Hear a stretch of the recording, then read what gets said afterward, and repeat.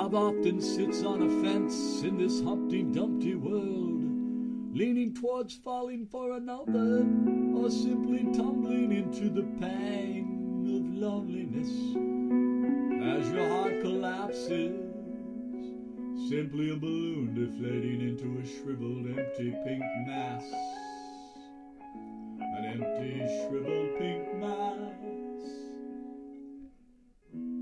I was that dizzy, top-of-the-world guy when she first breathed hello, tinged with a smile brighter than a horizontal fingernail moon.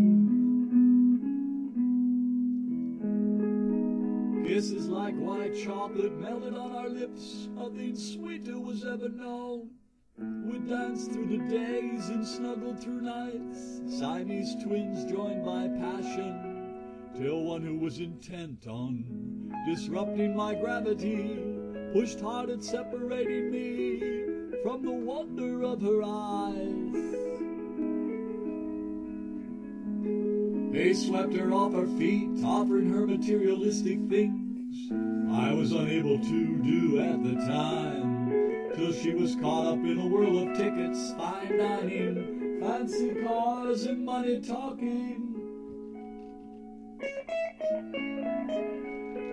When love becomes abandoned for greed, it takes on a cheap sadness, and I was left by the other side of the wall. She erected to shield herself from the pain of my eyes. Somewhere back in time there lies the pieces of just the shell of what was. Somewhere back in time there lie the pieces of just the shell of what was. But in the puddles that have long since dried, both of tears and of the essence of a perfect love broken, there lies the sunny side up version of what will always be the remnants of my long ago mourn. I don't want to go back, but I don't want to move on. I don't want anything much now that she's gone. I guess I just don't want any love anymore.